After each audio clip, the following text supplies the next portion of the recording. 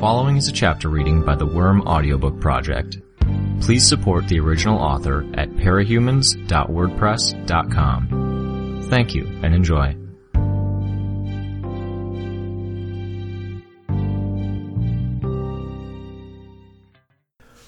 Wind stirred the snow that had piled up at the rooftop's edge. As it entered the space over the Chicago street, city lights caught the flurry and made it almost luminescent, whirling clouds in intense, intricate patterns. I was, in other words, bored beyond comprehension. Stakeouts? Not nearly as interesting as they were in movies. Not even as interesting as they were in the TV shows where nothing happened and the cops complained about how dull things were.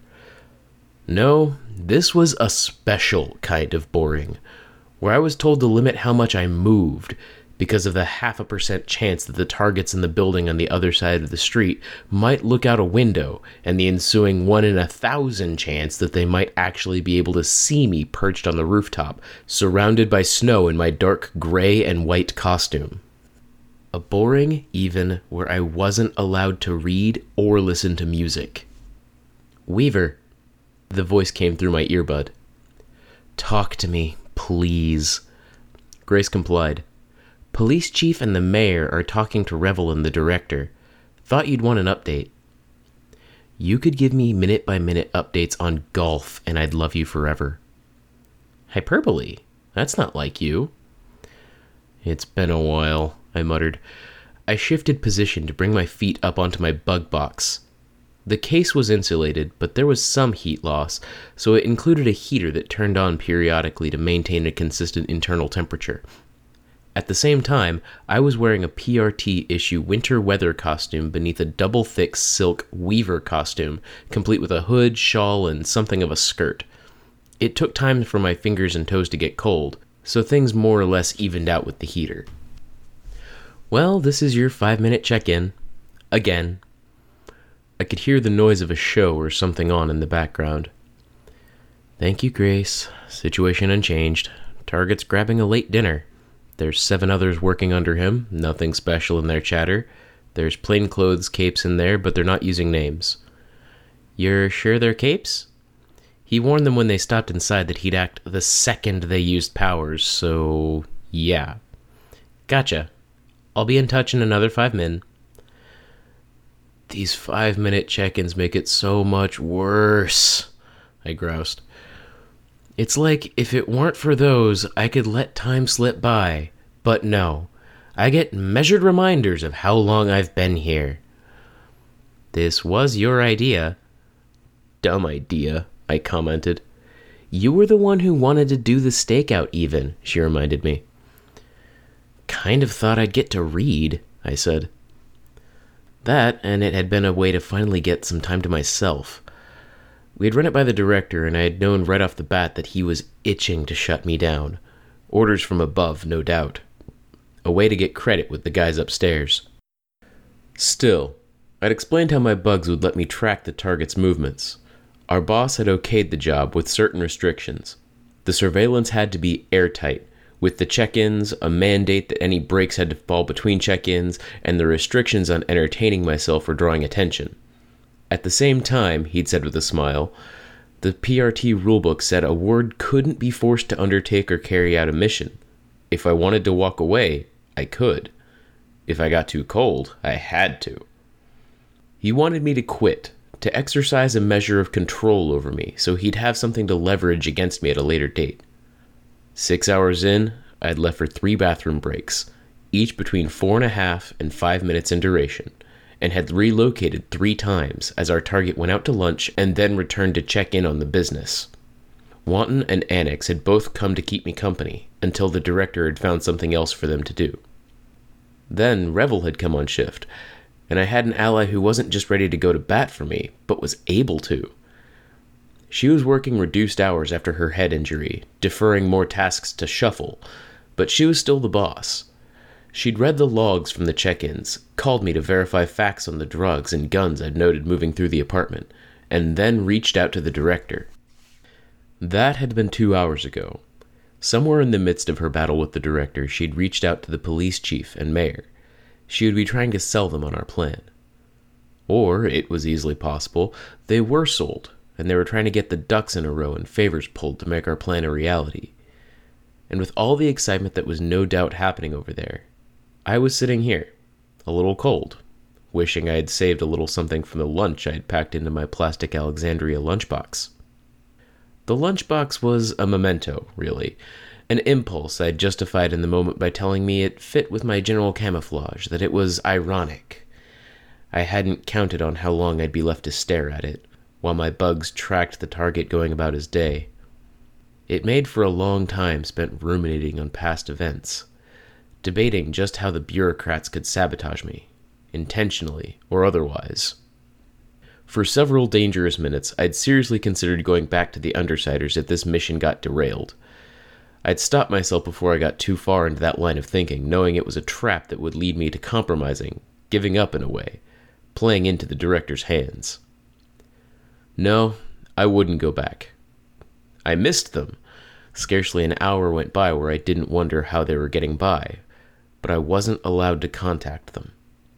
I wanted to know how Imp had changed in response to Regent's passing, if Gru was getting enough support, or if Rachel was managing in the cold on the other side of the Brockton Bay portal.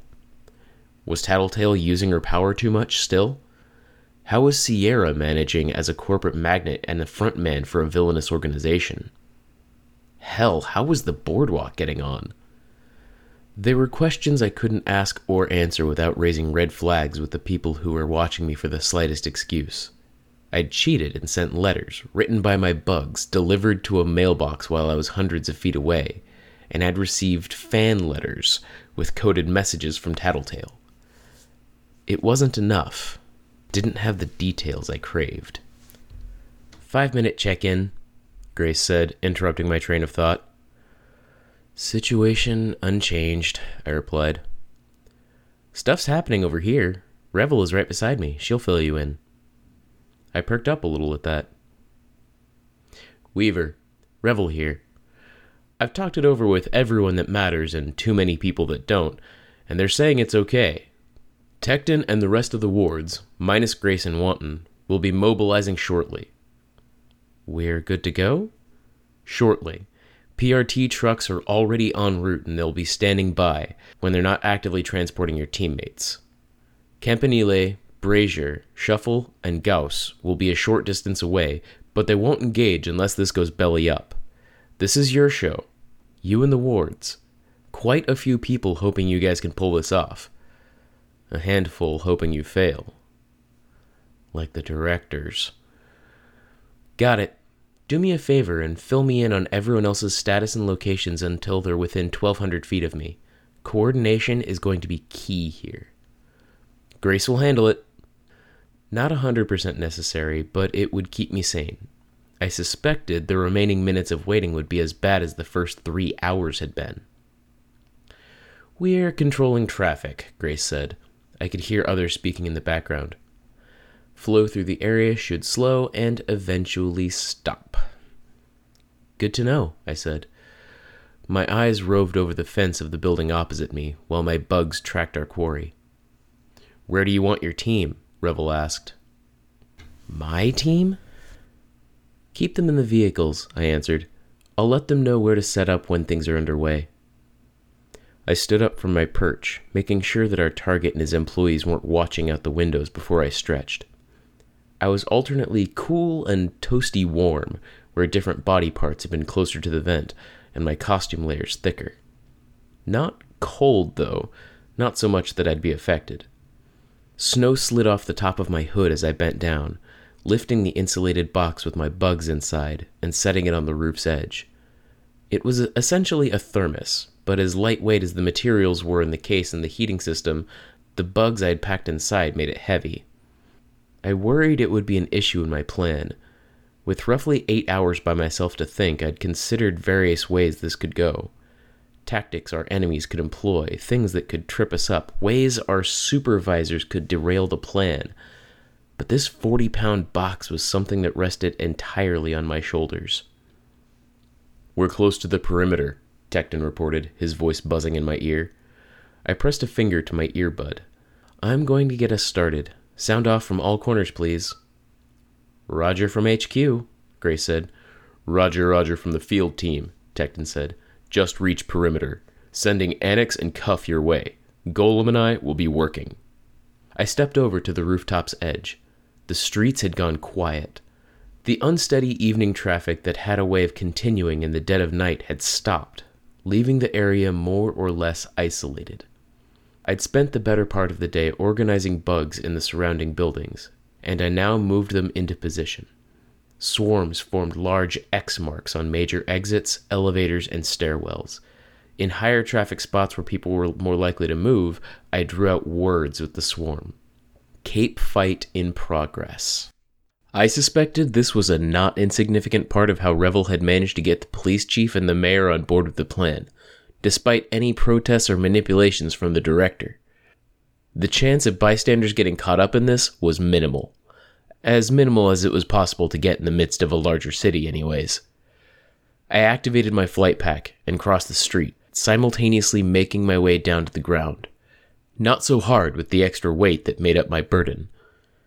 The doorway that led into the lobby of the apartment building required a keycard or a number punched into a resident's phone upstairs. Not so difficult after a day's surveillance. My bugs were already prepared to knock a phone off the hook in an older woman's apartment, a moment after I'd found her name on the board and dialed the number. Much as I'd done in Tag's office, I had my bugs punch the buttons. The door buzzed. I walked backwards into it, carrying the insulated box, then dropped the box in the base of the lobby, opening the little door. The bugs flowed out of the box and disappeared into the air vents. Slowly, they made their way up to the apartment of a local supervillain. A black market storehouse first, an apartment second, really. The only reason it seemed he slept here was convenience. The old adage of not shitting where one ate fell apart when 90% of the day was spent eating. I knew how easy it was to fall into that trap. I thought of the boardwalk, and felt a trace of nostalgia. The apartment was one of many detours in an extended distribution chain that saw guns and drugs making their way to the Folk, one of the rare criminal organizations that predated Capes and still functioned in more or less the same fashion today. Topsy and his underlings were guarantors, middlemen who made it possible for diehard enemies to do business. If a fight erupted, he and his minions would deal with the situation quickly, promptly, and efficiently. It was a simple job, and it was one he'd done for nearly a decade. In the process, he'd apparently grown exceedingly rich, and he'd recently started to become more ambitious. Campanile and Shuffle had interfered with a deal, and Topsy had hired some mercenaries to seek out retaliation. If the escalation of the situation wasn't bad enough, the mercenaries had crossed lines, and Topsy had been relocated to the hero's shit list as a consequence. He was an acceptable target. The only thing that would make Campanile and Shuffle happier than us fucking up and giving them an excuse to step in would be a perfectly executed operation and a humiliating loss for Topsy. I'd do my best to oblige on that front. Finding the way through the building's ventilation system was a question of mapping the system. Once I knew the way, the bugs abandoned the map and made their way into the apartment. I could have gone on the offensive right away, but this wasn't a conventional attack. Every step of this had to be considered, measured, and plotted. Minutes passed as I followed Topsy's movements through the apartment. One by one, I collected his underlings' phones as they put them down. A girl in the group said that she needed to make a call, couldn't find her phone, and borrowed one from someone else. The second she put it down and turned her back, cockroaches swept it into the space between the table and the wall, and then proceeded to nudge it well out of reach beneath furniture. Topsy's phone was the only one left, and he wouldn't put it down long enough for me to claim it. I focused on the front hall instead, bugs collecting around jackets, boots, and winterized costume pieces complete with warm coverings. I could sense Annex and Cuff through the bugs that were warm and safe in the folds of their costumes. They trudged through the 2 inches of snow that had accumulated on the plowed sidewalks. Cuff seemed oddly more comfortable compared to Annex, who clutched his cloak around his shoulders. Annex, Cuff, I'm half a block up and to your right, I said, one finger on my earpiece. Look for me in the lobby. Got it, Annex reported. Back to the preparations. The goal here wasn't to defeat Topsy, but to break him. Part of the goal, anyways. Silk lines tangled zippers and bound laces. Gloves, both the ones for costumes and the ones for regular winter wear, were knotted with more silk, or they became home to wasps, cockroaches, and millipedes. Bugs too large or too small to be crushed found their way into boots.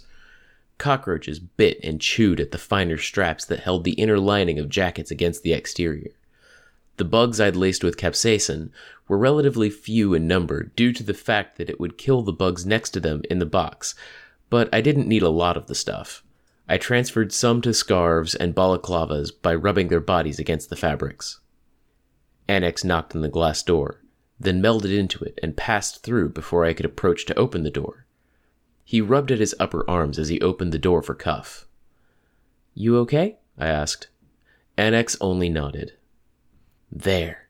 I snapped my head up to look in the direction of the upstairs apartment, as though I could see through the walls. Topsy had put his phone down on the kitchen counter to grab a beer, setting the thing to speaker mode while he looked for a bottle opener. Bugs from the front hallway of the apartment flowed into the kitchen and swept the phone into the half-full sink. Topsy didn't notice right away. "Creepy when you do that," Cuff said. "Zoning out." "I've disabled their communications," I said. "Let's go." I moved the empty box to a corner of the lobby, hidden in plain sight, then led the way out of the building, with Cuff and Tecton following me into the adjacent alleyway. Topsy was swearing as he nearly dropped his beer in his haste to rush to the sink and push his sleeves up to dig for the smartphone in the mess of dishes and scummy water. I could taste how much old food was in the water. It wasn't a sense that translated well, but I could detect a thin, strong scent permeating the kitchen, one a select few of my bugs were attracted to. "Tecton, Grace," I said. "Annex and Cuff are here. We're standing aside while I engage. I'm not forcing this. The longer it takes them to catch on, the better the psychological effect." "Roger you," Grace answered. It was all about thinking a step ahead. I sent bugs into the room with the money and drugs and set them to destroying the plastic bags and eating through the paper bands of money. Wasps and other hostile bugs nestled in the gun cases and around handles. I didn't have many bugs to spare, so I used the others from the building I hadn't deployed to make warning signs for the residents. All in all, I managed about 5 or 6 minutes of quiet, steady destruction before one of the underlings walked in and saw what was happening. I rewarded him by flying 2 capsaicin-lace insects into his eyes. "They're sounding the alarm," I said. The thug was hollering, and Topsy was shouting something about calling for the reinforcements, directing some swear words at the fact that nobody apparently had a working phone on hand. That swearing swiftly became a stream of curses aimed at that fucking bug bitch. "Annex, inside," I said. "Good," Annex said, "because I just stepped outside, and now I'm going back in. It's a pain to move through walls this cold. Sucks the heat out of me." "Warm up inside," I said. "Take your time, but try to move upstairs. Keep your head poked out so you can hear me. I'll let you know what route they take." "Right," he said, reaching into the wall. "Fuck, that's cold." Then he was gone. My swarm continued to plague Topsy and his people. I slowly escalated the intensity of the attack until Topsy gave the order to retreat. "Get what you can and get the fuck out," Topsy ordered.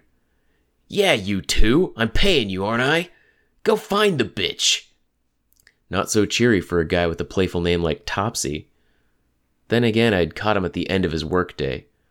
By contrast, I'd woken up, donned my costume, and started my stakeout.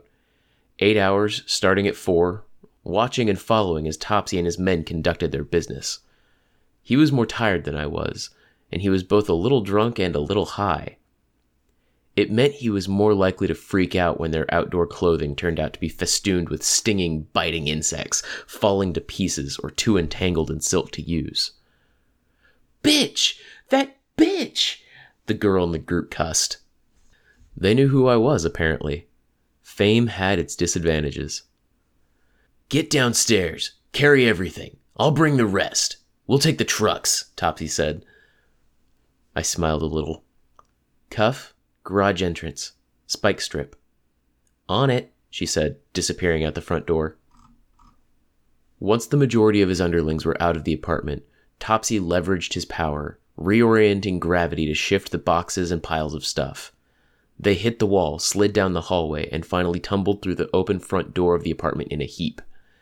With money bands cut and bags chewed open, much of the merchandise in Topsy's stock was scattered to the wind. My bugs could sense the clouds of powder filling the air. Evidence, if nothing else. He wasn't screaming now, which I found odd. Now that his underlings had gone ahead, he'd settled into a grim and quiet attitude. He turned to the sole remaining underling. "Anything?" "Too far to see," the man said. "Keep looking as we head down." Topsy was tricky. Part of the reason for the surveillance had been to identify the other parahumans in his group. He hired mercenaries, paying well, and there was no sure way to tell who he had with him, short of seeing them in costume. Trouble was, his people were defaulting to heavier clothing over their costumes due to the cold weather. Identities were doubly hard to discern, and Topsy wasn't one to blab over the phone about who was working for him. "Annex," I said, touching my earpiece. "They're heading for the stairwell. Do what you can, but let them keep moving forward." "Got it." I sent Bugs ahead of the group to check the way. Annex flowed up the stairs to intercept them. Some steps became slopes instead. Others had the supports removed, so the stairs collapsed underfoot. Each of Topsy's underlings fell at some point, their burdens thrown from their arms or crushed beneath them. An unlucky or clumsy few fell more than once. "Annex," I said. No use. He was inside the stair's surface. An unfortunate side effect of his power was the fact that his senses were limited when he was inside an object. He was blind, deaf, and his ability to feel was limited by the material he occupied. He could sense heat as much as the object could hold heat, and could sense vibrations as much as the material could receive them. "Annex," I tried again. "I'm here." "Back off. They're catching up to you, and Topsy's on his way down with an avalanche of stuff." "Right." I could see Cuff returning. She saw my hand at my ear and didn't speak, giving me a thumbs up instead. Annex spoke, his voice low. "Okay, I'll take a detour, fix the damage I did to the stairs, then rendezvous." Very calm, assured. It wasn't even something we'd plotted out beforehand, but there was no urgency here, no panic or distress. Not on our end, anyways. Topsy's crew reached the first floor of the basement, which included the parking garage. Topsy followed right after with piles of goods, abused by their rough tumble down a dozen flights of stairs. The packages of powder virtually floated in the air, with Topsy batting them in the direction of his people. "Everything with red tape is the highest priority," Topsy said. "Load it into the trucks first. We can take a loss on the rest, pay the fucks back, and claim intervention of Bug Bitch." "2 trips," the man I took to be Topsy's lieutenant said. "Bug Girl can see what her bugs see. She'll be on our heels." I'm not even 15 paces away, I thought. I'd worried they would exit at the ground floor, but it was safe. I'd made my way inside to grab my insulated box. Heavy. The lieutenant continued. "Moksho, open the garage doors. Get some cold air in here." "I'm already freezing," the girl in the group said. "We left our jackets up there." "Don't fucking care. A bit of cold will deal with these bugs faster than it hurts us. Move." Mock obeyed, while the others loaded up the trucks. "Be advised," I reported, hand to my ear. "They're attempting to retreat in vehicles. Original plan may hit a snag. Topsy's got a newbie supervillain working for him. Moksho. If I'm remembering right, she's a Master/Shaker 6. "Roger," Tecton said. "Hold on," Grace said. Moksho touched the garage door, and mechanism shifted to life. Cold air flooded into the garage. I was forced to pull my bugs back, drawing them into the stairwell through the vents to the box I held. Only the bugs nestled in the villain's clothing remained. I could barely hear as the lieutenant spoke to Moksho. "See?" "Bosses are advising we try to plan as detailed," Grace said. "If it fails, orders her to abort." And there was our first bit of interference. The director didn't want us to succeed. Topsy wasn't a likable guy, was dangerous in his own way even, but he was a known quantity, manageable. Fuck that, I thought. I didn't sit in the snow for 8 hours, bored to tears, to have this mission end at the first excuse. I didn't say it aloud. I focused on what our targets were doing. The trucks had apparently been loaded up because the villains were gathering into 3 vehicles. They peeled out with a squeal both I and my bugs could hear. No less than 10 seconds later, they ran over the chain that Cuff had laid in the snow just past the garage door. She'd reshaped it so spikes jutted out, I knew. I could hear the tires pop and piece together the scene from the movements of the people in the boxes within the trucks. The second truck had made it halfway across the spike strip, losing its front tires, but the collision of the third truck ramming it from behind drove its rear wheels over the strip. 2 of 3 trucks disabled. I stayed where I was, letting the last of my bugs finish gathering in the insulated box, then carried it outside to Cuff. "Spiked chain worked," I commented, my voice a murmur. Cuff pumped a fist. I touched my earpiece. 2 cars disabled and a third trapped behind. They, "Watch," Topsy said as he climbed out of the truck. Not a statement, a name. I felt my heart sink a touch. Of all the motherfucking people he could have hired. "What?" his lieutenant asked. "They've got to be close. Take a second, look for him. Moksho, get us moving." It didn't take Watch 2 seconds to turn and face the alley where Cuff and I were hiding. "It's Watch," I whispered. "They're on to us. Go." Cuff nodded and reached for her left ear. I seized her wrist to stop her. She gave me a funny look. "Mission's a bust." "Mission is on," I hissed the words. "Go." I lifted the box as Watch and Topsy made their way up the snow-covered ramp to us, underlings following them. An adjustment of gravity removed the issues the slope posed. Watch was saying something I couldn't make out over the rush of wind. Something about our location. We didn't have long. Watch was a package deal, like Grace or Circus. A lot of powers, flexible. His specific powers weren't on record, but it was fairly well known he was capable of short bursts of intense, short-ranged clairvoyance. He could see people's biology, ignore the issues of light, darkness, or intervening objects, and he had a limited super speed coupled with what had been dubbed phantom hands. The ability to reach through people like Shadowstalker might, targeting particular aspects of people's body to shred arteries or tear through nerves with fingers and fingernails.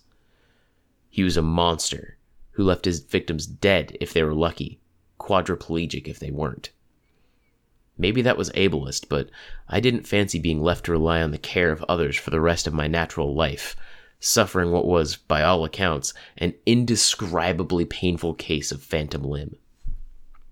It said a lot about Topsy and the direction he was taking his enterprise, that he'd hire this bastard.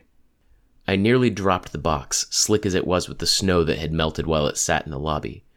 Cuff helped me catch it. A moment's delay, but enough time for Topsy, Watch, and the others to crest the top of the ramp that led from the basement level to the street. As we ducked behind cover, taking our steps into the alley, the snow that had accumulated on the ground began to fall in reverse, in thick, wet clumps. I felt the same kind of lift that accompanied a use of my flight pack, and both Cuff and I were lifted off the ground as well. Our weightlessness ceased, and we fell. Only, we fell up. My flight pack kicked to life, and the wings unfolded so I could use the propulsion. I reached for Cuff with one free hand, nearly grabbing one of her braids, but found her wrist instead. Felt her hand clasp around my wrist in return. Snow and ice pummeled us as it broke free of the sidewalk and flew skyward. It also, I noted, helped to obscure us. Some gunshots sounded, though we were safe around the corner. With the flight pack, I managed to steer us towards the fire escape, throwing the box down, or up, and seizing a handhold. I found a grip and started to swing Cuff towards the railing when the gravity shifted again. Cuff jerked, and I found myself half folded over the railing, trying to keep her from falling through the mouth of an open alley and into Topsy and Watch's sights. Her legs dangled toward the street we'd just left, and I couldn't muster the upper body strength to lift her. Worse, her grip was too tenuous for her to risk letting go to climb up my arms and shoulders to reach safety. Her right arm still wasn't as strong as it should be. The arms of my flight pack reached out to try to grip Cuff, but the angles of our bodies didn't offer anything substantial to grab. Her braids? No. Nothing on her costume either. The chain looped around her back. Yes. Chain! I gasped the word in the moment her gauntlet slipped from my grip. The insectal arm at the side of my flight suit snagged the chain and passed it to my hand in a sudden jerky motion. She caught the lower half of the loop and jolted to a stop, her lower body dangling out inside of Topsy and his men. They opened fire, and Cuff shrieked in alarm. Not quite so calm, leisurely, and confident now. Damn it. Still, we managed to reel her in, her climbing, me hauling the chain in, inch by agonizing inch.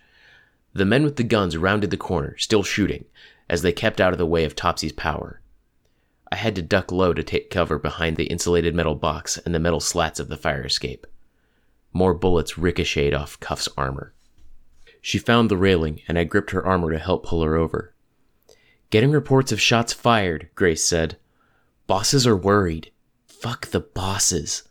All good, I responded, injecting calm into my voice. We weren't in danger. They're ticked and shooting indiscriminately. Roger, Grace said. Be safe. Not in danger? Cuff practically snarled the question at me. It was out of character for her, but that was excusable considering she'd just been shot at. You're bulletproof. I'm bulletproof even. Between the new Darwin's Bark spider silk costumes and your armor, you were safe. As if punctuating my statement, a gun went off below, making the railing sing with the impact. Annex, I said, communicating using the earpiece.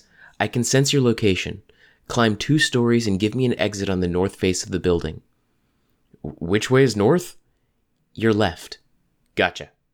The way you worded that, Cuff said. You're not coming with, I told her. Gravity shifted again. Our backs slammed against the side of the building, the two of us grunting in unison. My metal box scraped against the metal of the fire escape to land beside me. We were now more or less lying down on the building's face. Watch and Topsy's men were making their way along the side of the building, walking on it. I pulled off my flight pack and handed it to Cuff. I don't know how to fly this, she said. I'll fly it, I told her. I noted the hole Annex was making. Go over the top of the building to the roof. Fall. It'll take you out of range of Topsy's power and you'll be returned to normal orientation. Drop again, off the other side of the building. Sneak around and stop Mock Show. If she gets the group moving, we won't be able to intercept and carry out the plan. We're supposed to report if we run into trouble. Cancel the mission. This is a lot of trouble. Trust me, I told her. Please, go fast before Watch catches up. She nodded, and I gave her a boost with the flight pack to move her along as I dropped into Annex's hole. I made it 10 feet into the hallway before getting out of range of Topsy's power and skidding to a halt on the carpeted floor. Cuff sprinted for the ledge that was the rooftop. She fell only 3 or so feet before gravity reasserted itself, driving her into snow and gravel. I noted Mock, but I couldn't see much of what she was doing. Her power, though, put her in the same general category as Rachel. She empowered minions. They even fit into the same general weight class as Rachel's dogs. The difference, though, was that they were inanimate. Loose, telekinetically animated servants, typically with the size, clout, and general strategy of a grown rhino. Charge things, hit them hard, repeat. I had no doubt that she'd be working on the truck. Maybe multiple trucks. Bugs were still inside the vehicles, and I could sense things shifting and lurching as she reconfigured it into a more or less mobile form. Watch was suffering with both the winter weather and his lack of proper footwear. He was fast, but the terrain was slowing him. Ice and snow had been thrown against the side of the building by Topsy's power, and every other step threatened to send Watch tumbling. His super speed wouldn't help him much when he had to plot his movements like this, but it still made him incredibly dangerous if he did get one of us in reach. He crested the top of the building as Cuff reached the other side of the roof and jumped down. Propulsion and anti-gravity together weren't enough to slow her fall. A miscalculation. She was too heavy with her armor. I promised myself I'd owe her one and slowed her the only way I could. I used the flight pack to push her against the side of the building, using friction and drag to slow the fall. She hit the alley on the far side of the building at a speed that was probably too fast to be comfortable, but not so fast she was gravely hurt. I used the propulsion in the flight pack's wings to help speed her along as she stumbled, jogged, then sprinted towards the front of the apartment building. Cuff rounded the corner just as Mok Sho led her quadruped truck minion outside. I folded the wings in just as she made contact.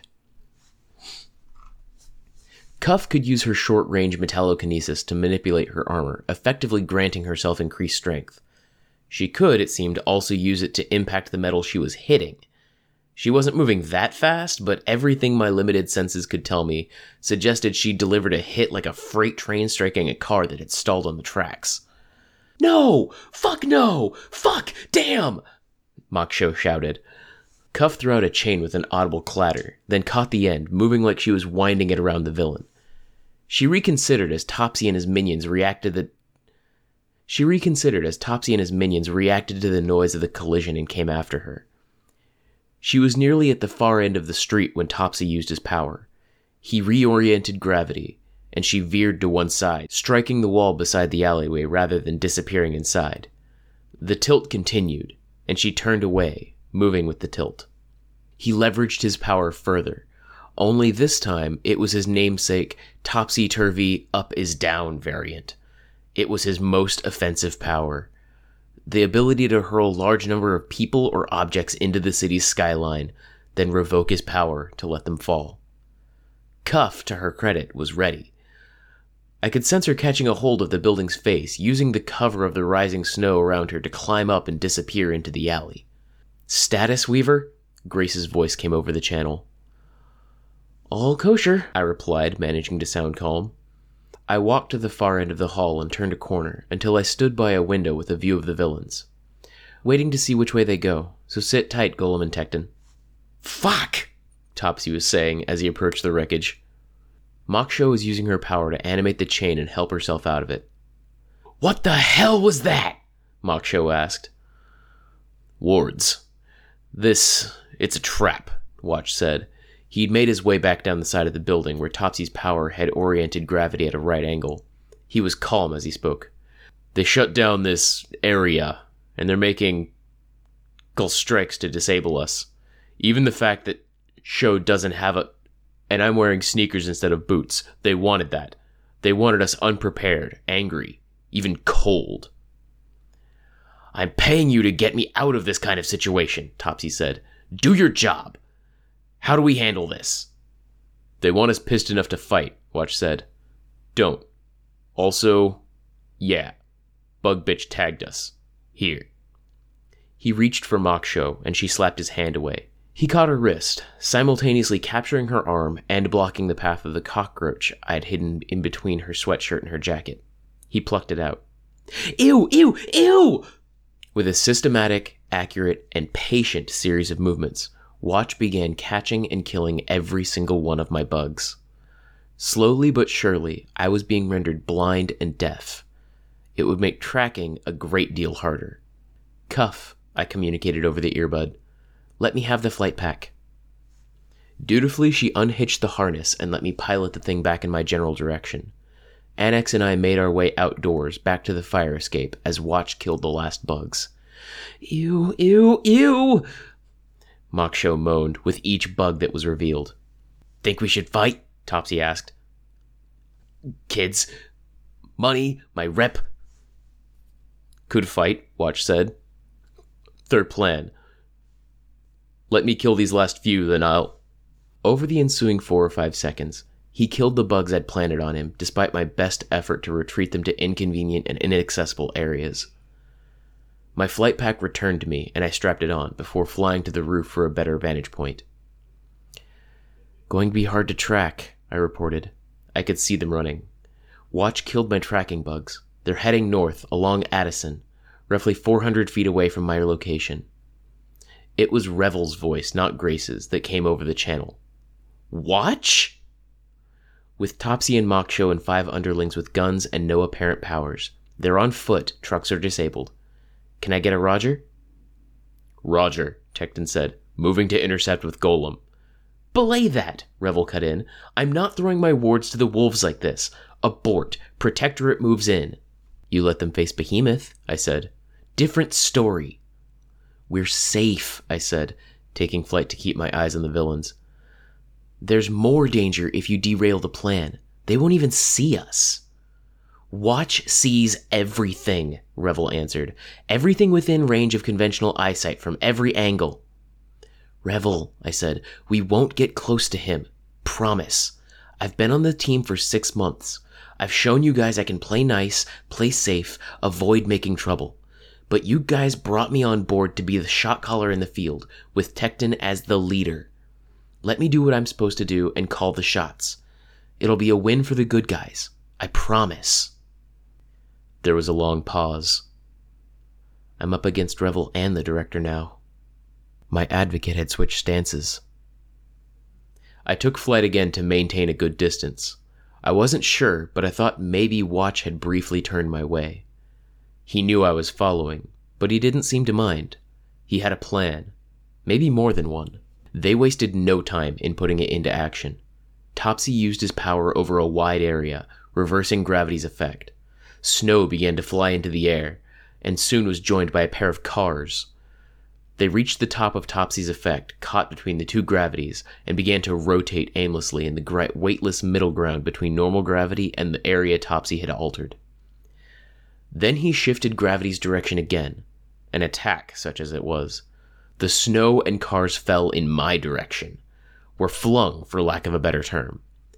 I flew for cover, ungainly as I raised the insulated box as a shield, snow and ice slamming into the buildings around me, pinging off the metal. I managed to duck out of sight. The cars, for their part, were only thrown into the street a block away. It wasn't an attack he'd aimed, but a scattershot approach, meant to scare, to allow the possibility that he'd get lucky, and it had given them the chance to try to slip away. A few minutes while I recouped and tried to get my sights on them in the midst of the stirring snow and limited visibility. Okay, Revel said. Only because we can't move the Protectorate heroes there fast enough. You are not to engage. Roger, I reported, my relief mixed with a frustration that the go-ahead had come so late. Their attempt to occupy me and break away might have worked if it weren't for Golem and Tecton. The villains had come to a complete stop as they reached the barrier. A row of asphalt and concrete hands, the gaps filled by Tecton's power. The wall was as tall as the buildings on either side of it, spanning the breadth of the street. Topsy began to use his power, moving snow at the far left of the wall, no doubt intending to scale the structure, move over the wall. Watch stopped him. They turned to run instead, moving parallel with the wall. Watch, I guessed, had seen Tecton, Golem, and the 2 PRT trucks on the other side of the wall, ready to spray the villains with containment foam. By the time Topsy and his crew reached the next street over, the PRT van had pulled to a stop. Golem was outside the vehicle, creating another barrier. The implication was clear. Every escape route would be cut off. This was a battle of attrition, a patient fight, with civilians kept out of reach. We'd let them get tired, frustrated, cold, and we'd break their spirits. The goal here wasn't just to win. It was to win so irrevocably that we took the fight out of them altogether, left them without any hope that they could win the next time. Topsy hit Golem in the truck with flipped gravity. Both moved, but neither lifted off the ground. Even before he started raising the wall, Golem would have used his power to hold his feet against the ground, to grab the truck's axle. Tecton would be waiting inside, ready to leap out and break the hands if necessary. The villains could have continued. In their shoes, I might have. It made sense to force Tecton and Golem to stop and start until an opening presented itself. Except they were cold, tired, and being countered at every turn was starting to take a psychological toll. They might have split up, scattered, but they didn't. Again, they suspected a counterplan, which we did have. Golem and Tecton could have tripped up the most problematic combatants while the rest of us picked off the weakest members one by one. I didn't have bugs, but I could fly, and I had coiled lassos of silk cord that I could use in a pinch, along with a taser that I could use if I wanted to end things sooner rather than later. A good attack from above I could manage. If they went inside, I could unload the bugs I had in my insulated box. They had a different plan in mind. They reversed direction and headed straight for a restaurant with a sign showing a gold dragon against a red background. "Grace," I said, "Wei Shu Wu? Does typing it into the computer turn up anything?" "A cover business for a group with affiliations to the Folk," Revel volunteered. "We safe to harass them, or—" "No. They have people with powers, and that's beyond the scope of this manhunt. Can you find the number at the building? A restaurant, Wei Shu Wu." "Weaver," Revel said, her tone a warning. "Please," I said, as the villains disappeared inside. Revel only sighed. A moment later, the phone rang, and I could hear a voice. "Wei Shu Wu Dining. Would you like a delivery? We can also arrange reservations if needed." "We would, if it's no trouble," I said, hoping I was connected. 8 criminals just entered your restaurant on Addison. They're cold, bedraggled, and a little desperate. It's an ugly situation, and I'm sorry for the trouble that's found its way to your doorstep." "I'm not sure I understand." "Playing dumb?" "It was trouble they started," I said. "They crossed lines, and now we're coming after them. They've come running to your place for shelter." "We can hardly offer anyone shelter." "I know," I said, "but call your boss if you need to. Let them know that the heroes aren't going to start a fight, but the villains inside the building need to leave and get taken into custody. If this goes any further, we're not going to press you, but it's going to draw attention. People will wonder why the bad guys are hiding there." "Weaver," it was a man's voice this time, over the comms, "you don't have the authority to make promises or offers." "We can't make them leave," the man from the restaurant said, his voice a whisper. "We don't have the ability to make threats."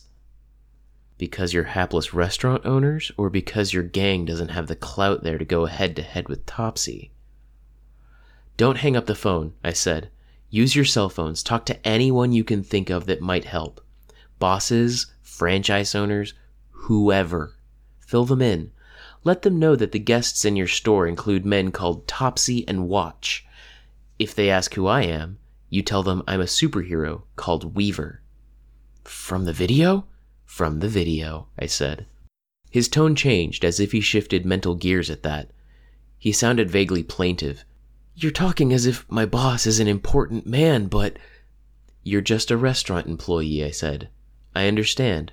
Call whoever. We'll figure this out together." There was a muffled sound, as if he was covering the phone's mouthpiece with his hand. "You're talking as if you're on the same side," the man said. The director, I was pretty sure. "Weaver," Revel chimed in, sounding annoyed. "Mute me so he doesn't hear?" I asked. "Already done," Revel said. "This isn't the way we should do this." I bit my lip. I wanted to retort, to argue, but I knew there were too many listening ears. "This is exactly what we should be doing." "They're people," I said. "They're bad guys maybe, but they're all people. Topsy and Watch and Moksha want the same things we do. To be safe, warm, dry, and well-rested, and we're taking that away from them. And the people who work at this restaurant, they don't want to deal with people like Topsy and Watch. All we have to do is resolve to make this easier to deal with us than to deal with the other villains." "We shouldn't be dealing with them, period," the director said. I started to reply, then I stopped. Topsy, Watch, and Moksha had stepped from the building. "They just decided to leave," the restaurant employee said. His voice shook a little. I could see the body language of the 3 villains and their henchmen. Topsy kicked the window at the outside of the restaurant, and a crack appeared in it. He shouted something that I couldn't make out from my vantage point. I'm sure they did, I thought, but I only said, "Thank you for cooperating." "Thank you for talking me through this," the man said. With that, he hung up. Something had gone on that I hadn't overheard. An exchange of words, a message from the Folk. It didn't matter right now. I watched as the villains made their way down the street, then broke into a store to find shelter from the cold. It was over. I could read it in their body language. As much as the director had wanted to wear me down, to have me sit in the cold with nothing to occupy myself but the 5-minute check-ins, we'd achieved the same thing against the villains, and we'd been successful in doing it. This was only residual stubbornness. My arms were stiff with the weight of my bug box. I was glad to set down on the roof and deploy the bugs, flooding the building and driving the villains out into the elements. They had winter clothing they'd stolen, but it wasn't enough to restore the warmth they'd already lost. By the time they found more shelter, Annex and Cuff had met up with a PRT van and had been delivered to the scene. Annex approached from behind, slithering close, and then used his power to open up a closed storefront, allowing cold to pour into the building's interior. This time, when the villains emerged, they did so with arms raised in surrender. "We did it," I muttered. "Be wary of Watch," Rebel said. "Containment foam him first, then move him to a truck." "Good job, Wards."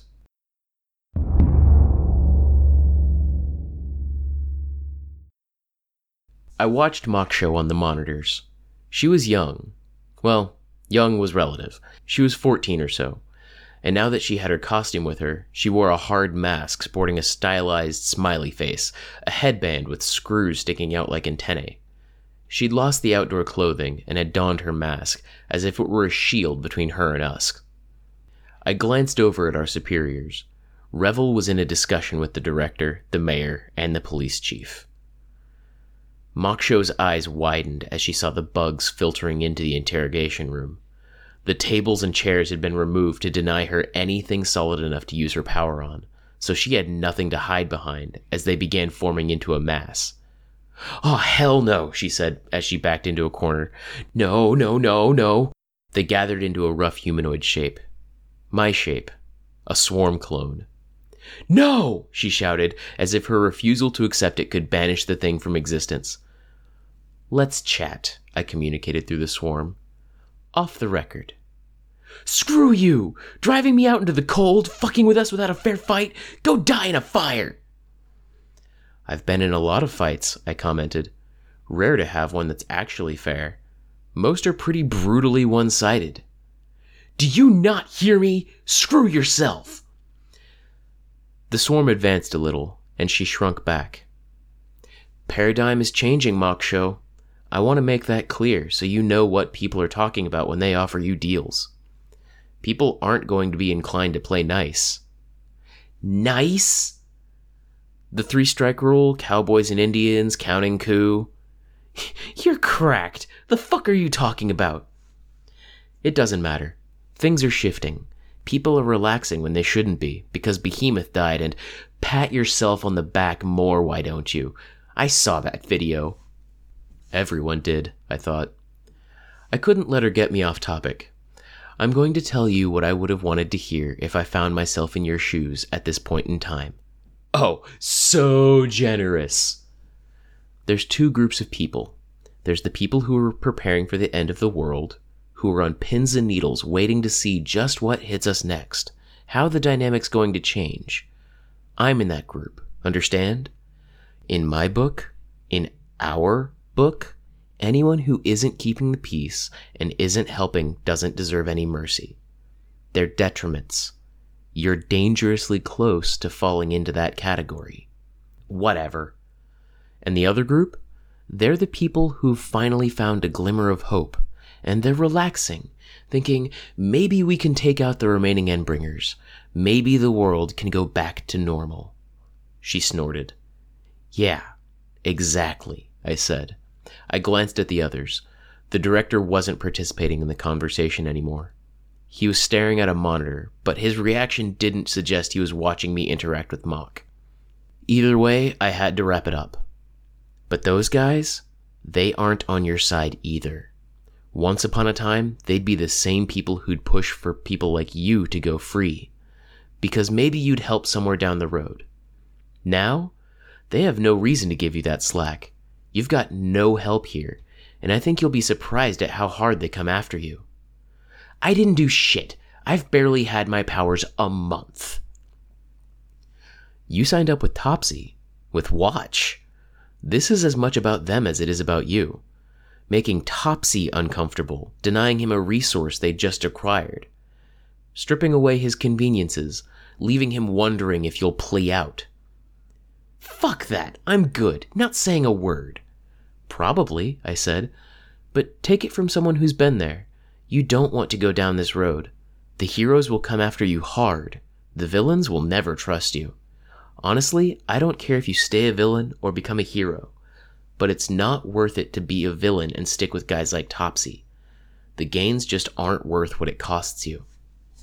I turn traitor and walk away, I'm fucked. Join the wards, I suggested. I experienced a momentary flashback to my first night out in costume, talking to Armsmaster. Holy shit, have I become him? Pursuing my agenda, offering the options I know she won't take, steering her towards my self-serving goal? It chilled me, bothered me far, far more than Moksho's snort of derision.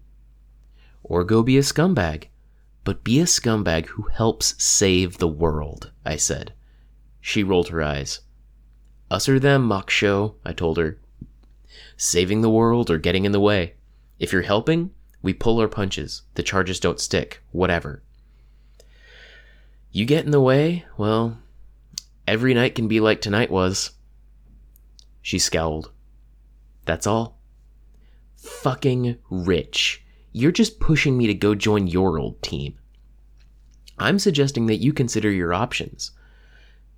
Pay fucking attention to where you're going. I wish I had. That's all. If you want to contact me, that door will be left open. I'll pull strings to make sure of it. I gotcha, she said. Her shoulders slumped a little, as if in defeat. She glanced up at me, and I could see a glimmer of vulnerability in her expression. Weaver? What? Can I ask you something personal? Yes, of course. She opened her mouth, then closed it. She stuck her hands in her pockets, then glanced at the windows, which were partially obscured with half-closed blinds. Finally, she spoke.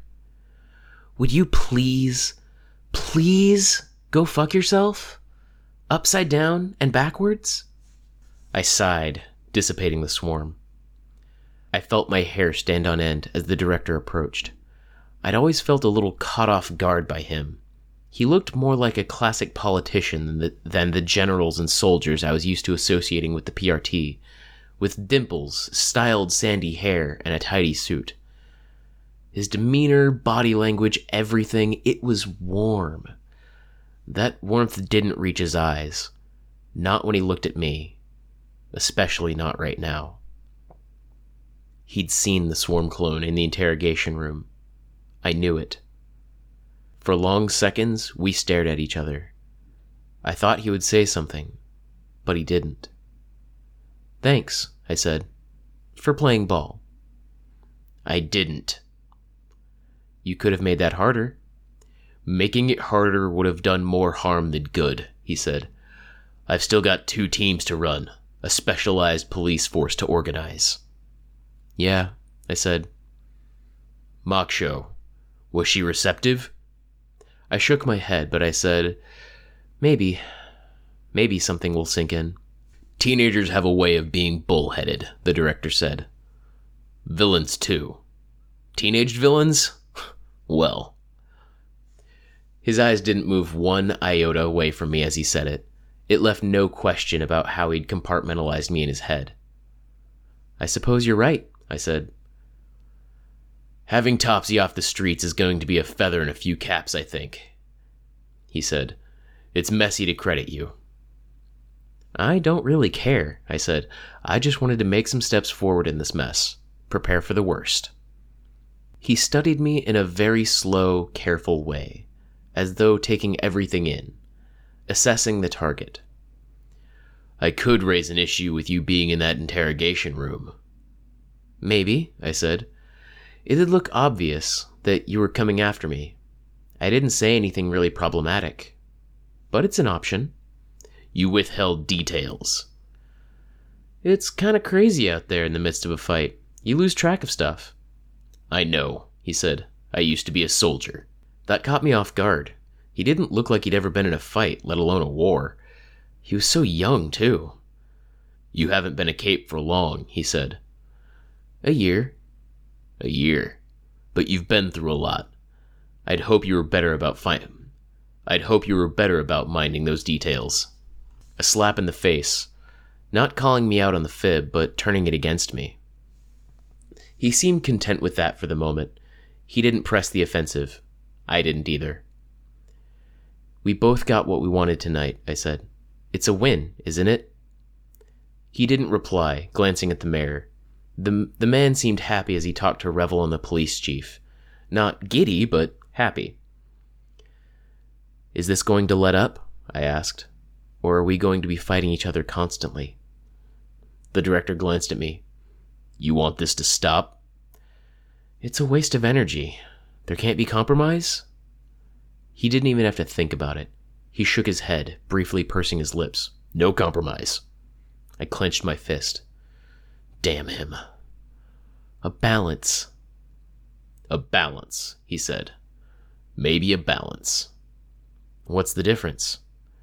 I think, he said, choosing his words carefully, that a compromise would be disastrous. You're not going to be confined. You showed that in the interrogation room in Brockton Bay when you murdered Director James Tagg in Alexandria. You're not going to be confined by law.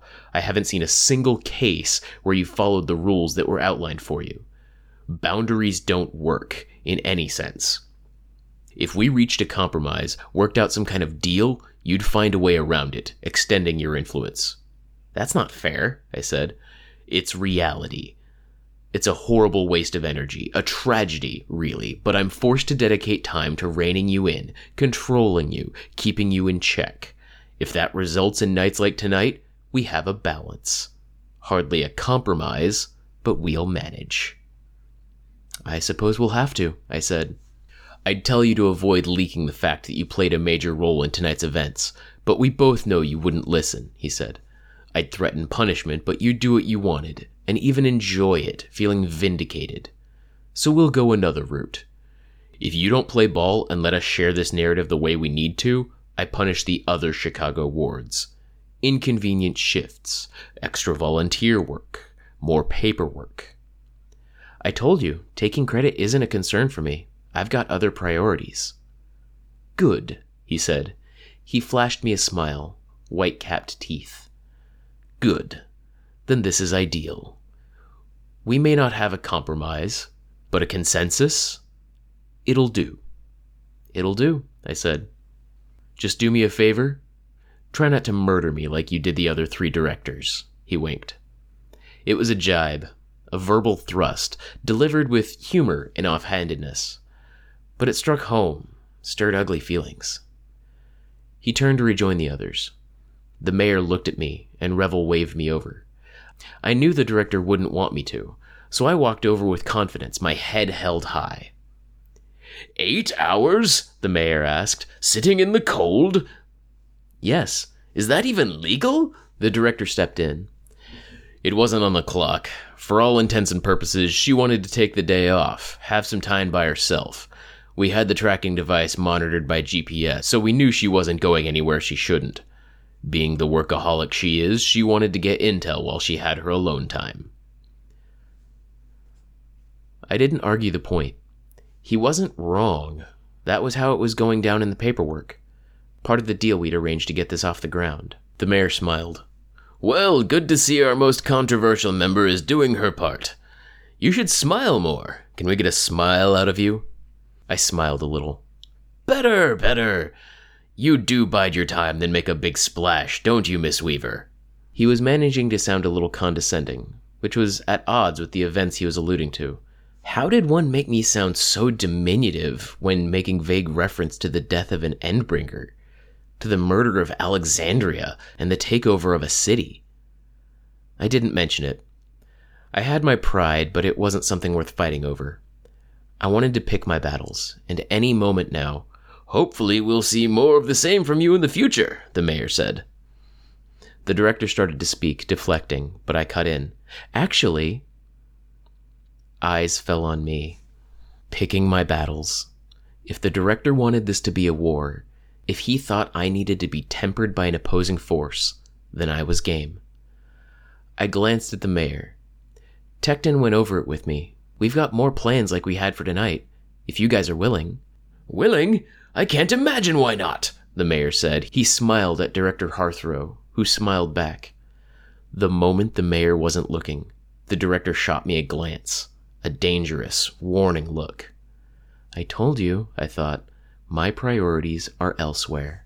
How soon? The police chief asked. Her stare was hard, judgmental, but there was curiosity in her tone. The sooner the better, I said, before they catch on about what we're doing and adjust. I think I know where a few possible major players are situated. I've spent the past few months looking for them. I've gathered intel in my spare time, on my morning runs and patrols, just like Director Harthrow was saying. I'm a bit of a workaholic. Like 2 weeks? She asked. Give me a day to recuperate, maybe 2 days if the other wards need it. I'd be down for another. We could potentially hit 7 or 8 major targets in the next 2 weeks if you wanted. Each of them would be major targets. Villains who aren't playing along, who are more trouble than they're worth. The director shook his head. I think that may be extreme. The resources expended, funding can be conjured up for a project like this, the mayor said. Imagine the impact. Can we do this with the Protectorate team as well? Switch off with the miners? It's a good idea, Revel commented. Weaver's capable of handling her own in high-pressure situations, but the other team members might not be. They have school, family, other concerns. I agree, I chimed in. Makes sense. We could have the bad guys reeling. We can't set our hopes too high, the director warned. He gave me another dirty look. The mayor chuckled. No, of course not. But the impact, and to do it with so little risk. They barely interacted with the villains by all accounts. It would be insane to pass up the opportunity. Insane, Revel said, her tone flat. I couldn't read her feelings on this. I hoped I hadn't provoked her as much as I had the director. If you're willing to allow me to suggest some targets, the police chief said, I think I could adjust shifts, ensure we have enough squad members to limit or stop traffic inside potential sites of conflict. It was consent, in the form of a negotiation. The mayor and police chief were interested. Revel was probably on board. The director would be forced to play along. It was done. I was all set to hit the ground running, like Glenn had recommended. Big moves. Actions with momentum. Here on out, I'd have to keep moving so they couldn't get me. And hopefully in the midst of this, we'd be able to organize things for our potential end-of-the-world scenario. Eliminate the obstacles, big and small. Train up the rank-and-file troops. If anyone thought I was cleaning up Chicago, they were wrong. Like the director had said, I'd take as much rain as they gave me, use all the leverage and momentum I could get my hands on. Topsy was a small fry in the grand scheme of things. A test run. I wanted to hit big targets in other cities, to get as many mock shows into the interrogation rooms as possible, to play the odds and increase the chances that we could get those people on the fence and make sure they were positioned appropriately. The clock was ticking.